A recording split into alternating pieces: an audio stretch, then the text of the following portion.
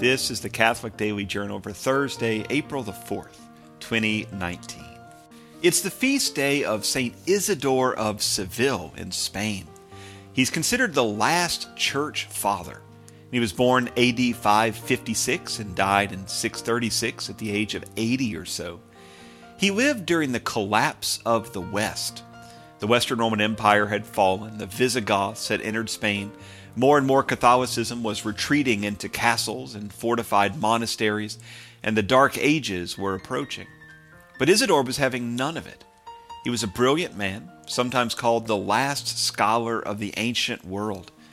He was zealous and courageous, and managed to convert a lot of Visigothic invaders who were firm practitioners of Arian Christianity, a heretical offshoot of Catholicism that believed that Jesus was not truly God.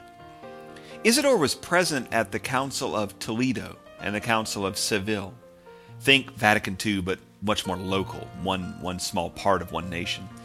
These councils had serious impact upon the religious and civil life of most of Spain for something like 800 years. Now, as busy as he was with all of these things, Isidore still found time to write the Etymologiae, an encyclopedia/dictionary/glossary of sorts, which assembled extracts of many of the ancient classical books that were so important to the ancient world that otherwise would not be known to modern history. And so he's not just a player in church scholarship, he's a major player in world history and classical scholarship as well. In 1997, Pope St. John Paul II named him patron saint of the Internet. Moving forward about 1100 years, today is the day in 1768 that Philip Astley, an English equestrian and inventor, staged the first modern circus in a field near Lambeth in London, not far from the modern Waterloo station. Astley would ride around in a circle doing equestrian tricks with his wife, Penny. There was swordplay and saber fighting as well. The shows became popular very fast and spread to other fields and other yards around town. 2 years later, he added acrobats and tightrope walkers and jugglers. This was also the moment that the circus clown was born to fill in pauses between staging acts. So if you have coulrophobia, you can blame it on Philip Astley. Today is the sad anniversary of that Thursday evening at the Lorraine Motel in 1968 when James Earl Ray shot and killed Martin Luther King Jr. The current bishop of the Diocese of Memphis, David Talley, was 17 at the time and living in Georgia. And he later said that his life was changed in the moment that he heard the news of Dr. King's death. Today is the birthday in 1913 of Muddy Waters, the father of modern Chicago blues.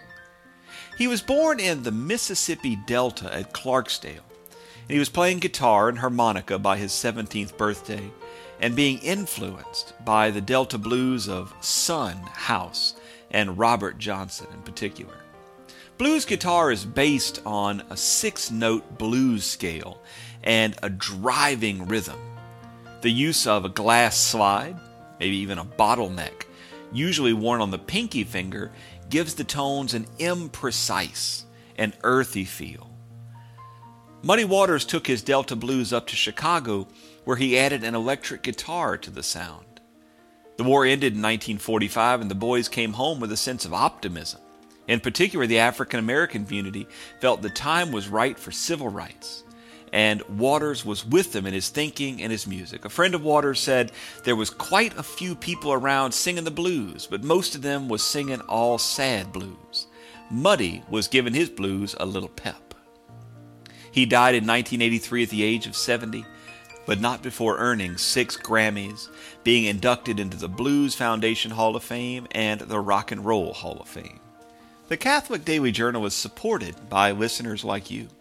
For more information, visit CatholicUnderground.com. And until next time, be on the lookout for the Lord at work in your life.